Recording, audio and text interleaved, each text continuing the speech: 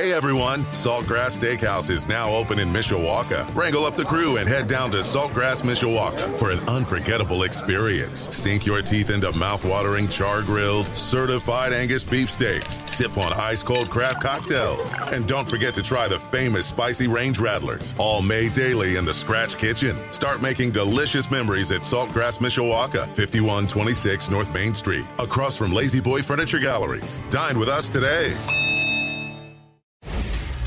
Sports Radio 960 AM, WSBT Sports Center Update. I'm John Hoffman. The update powered by Edward Jones, making sense of investing. Contact Terry Clark in South Bend or Matt Carroll in Mishawaka. The White Sox did their job over the weekend, winning 2 of 3 from the Oakland A's, and former South Bend Cub Eloy Jimenez put the exclamation point on Sunday's win. First pitch swing, and that one pummeled out of here.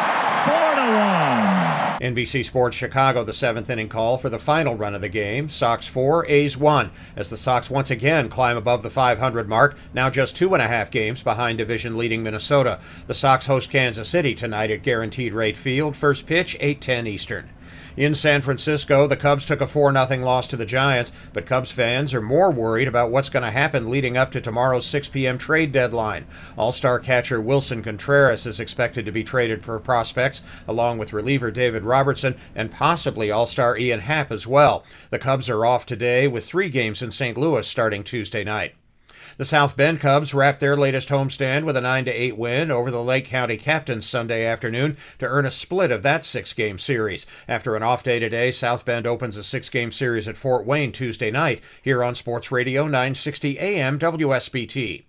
Former Marion High basketball standout Devin Kennedy is giving back to his hometown of Mishawaka with a dedication of the Kennedy Court Saturday in his hometown. If I can affect one kid and change their life, their trajectory, to have hope, to leave Mishawaka so they in return can come back, then you did your job. After a stellar college career at Princeton, Kennedy caught on with the NBA's Orlando Magic in 2019, and he's headed back to Florida, working to once again earn a roster spot with the Magic this season.